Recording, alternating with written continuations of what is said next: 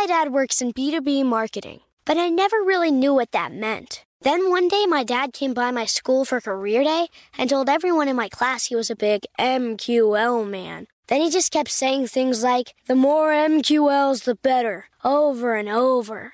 My friends still laugh at me to this day. I think it means marketing qualified lead. One thing's for sure, I'll be known as the MQL man's kid for the rest of my days. Why couldn't you just be a fireman or a lawyer? Why? You ruined my life, Dad.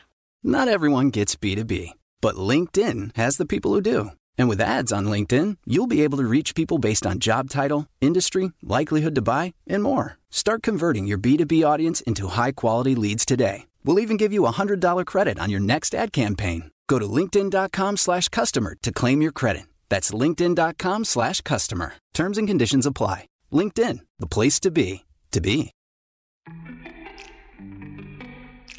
Welcome to Before Breakfast, a production of iHeartRadio. Good morning. This is Laura. Welcome to the Before Breakfast podcast. Today's tip is about how to give people cash in a way that feels a little more fun. When my older kids became preteens, they started getting a lot more money and a lot fewer toys for birthdays and Christmas. It makes sense. It's hard to know what to get an adolescent. And as for adults, well, lots of people don't need more stuff. Everyone can use money. That said, money can feel a little less fun than a present selected specifically for you and wrapped up with a big bow. So if you're thinking of giving cash to people for birthdays or holidays, here are a few ways for dressing up that cash gift, so it is a bit more exciting and personal. First, see if the cash can translate directly into giving an experience.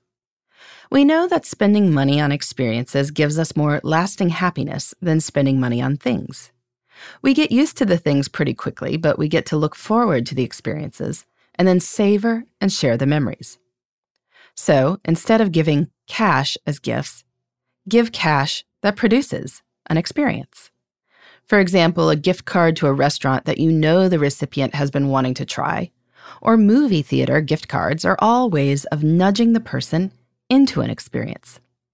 If you're choosing a gift for someone who's staying close to home for safety, consider a gift certificate for an online course like those offered by Great Courses or for a wellness or fitness app like Headspace.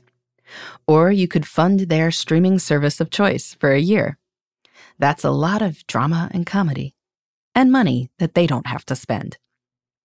You can also give specific recommendations with a gift card to fund them. For example, if your best friend always admires your beautifully wrapped packages, make a how-to booklet or video sharing your best gift wrapping tips, together with a gift card to Hobby Lobby, Paper Source, or wherever you get your supplies. Give a young relative a collection of your best recipes, including lots of family favorites, plus a Whole Foods or Trader Joe's gift card to buy groceries to make these recipes. Gifts like these are relationship building as well as practical. You're inviting someone you love into an experience that you love and financing their participation. Another option for giving money better is to give something the recipient would buy anyway, but in a more special form than he'd buy himself. For instance, everybody buys postage stamps at some point or another, but you can give thoughtfully chosen stamps with an image that's meaningful to the recipient, like Harlem Renaissance writers or the Maine coastline. Package the stamps with some great stationery supplies and you might just have a winner. Everybody buys groceries, but you can make acquiring groceries more fun by giving a subscription to a CSA. That is, a bag of fruit and vegetables from a local farm that arrives every week at the recipient's home, or to a service like Hungry Harvest. A young adult might appreciate some out of his or her budget personal care items, fancy shampoos, soaps, razors, and so forth, that can open up some space in a budget. Now, to be sure, sometimes money is truly the most appropriate gift. People who provide services for you don't need an experience with you or recipes or anything like that. Just pay the Christmas or birthday bonus. But for people you're really close to, you can make money more personal by dressing it up a little bit. You can connect the recipient with something special and with you. In the meantime, this is Laura. Thanks for listening, and here's to making the most of our time.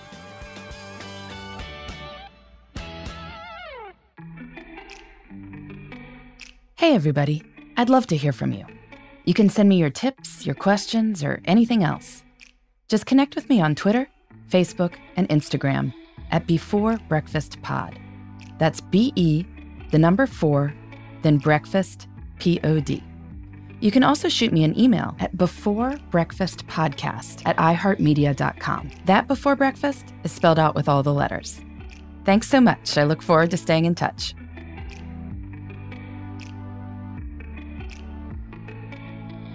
Before Breakfast is a production of iHeartRadio. For more podcasts from iHeartRadio, visit the iHeartRadio app, Apple Podcasts, or wherever you listen to your favorite shows.